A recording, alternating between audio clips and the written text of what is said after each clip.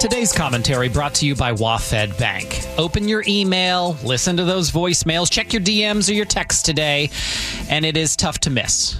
Every nonprofit out there is reminding you that today is Giving Tuesday. It's a holiday that started back in 2012, just as a hashtag on social media. It was an attempt at the time to divert some of your spending on Black Friday and Cyber Monday to help others. It has grown into one of the single biggest donation days of the entire calendar year for many charities. But this year, it could be a day that makes or breaks a lot of not-for-profits. The Associated Press is reporting this morning that donations are way down across the board. Previous years, organizations have made, Giving Tuesday kind of an extra gravy to their Thanksgiving meal. They have room to breathe, but not this year. They do not have room to breathe. At the same time, the need has grown exponentially. Visits to food banks, for example, across the country, way up in every major city. Locally, at the U District Food Bank, for example, the Seattle Times reports that demand is up 47%. That's just compared to last year. Eviction rates at the same time climbing as well. Pandemic aid has dried up. Rents are going up. Inflation is climbing.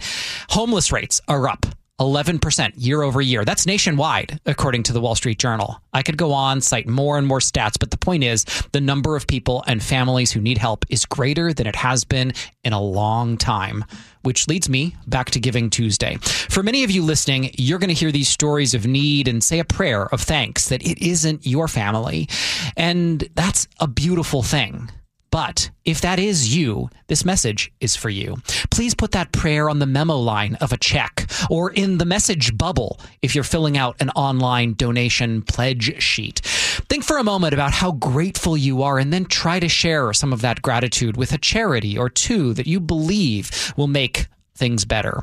It might be a food bank or an organization helping the unhoused, or maybe it's a grief support group or a shoestring arts organization. Maybe it's all of them.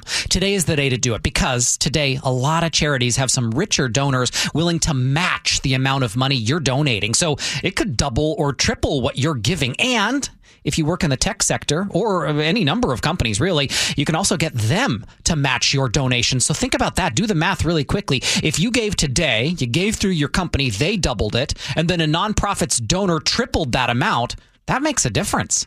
And if we all gave a little more this year, knowing the need is much more, that could make a real difference. So spend some time today. Look at those emails. Listen to those voicemails. Read your DMs and texts from your nonprofits that you know and interact with. And please, make a donation.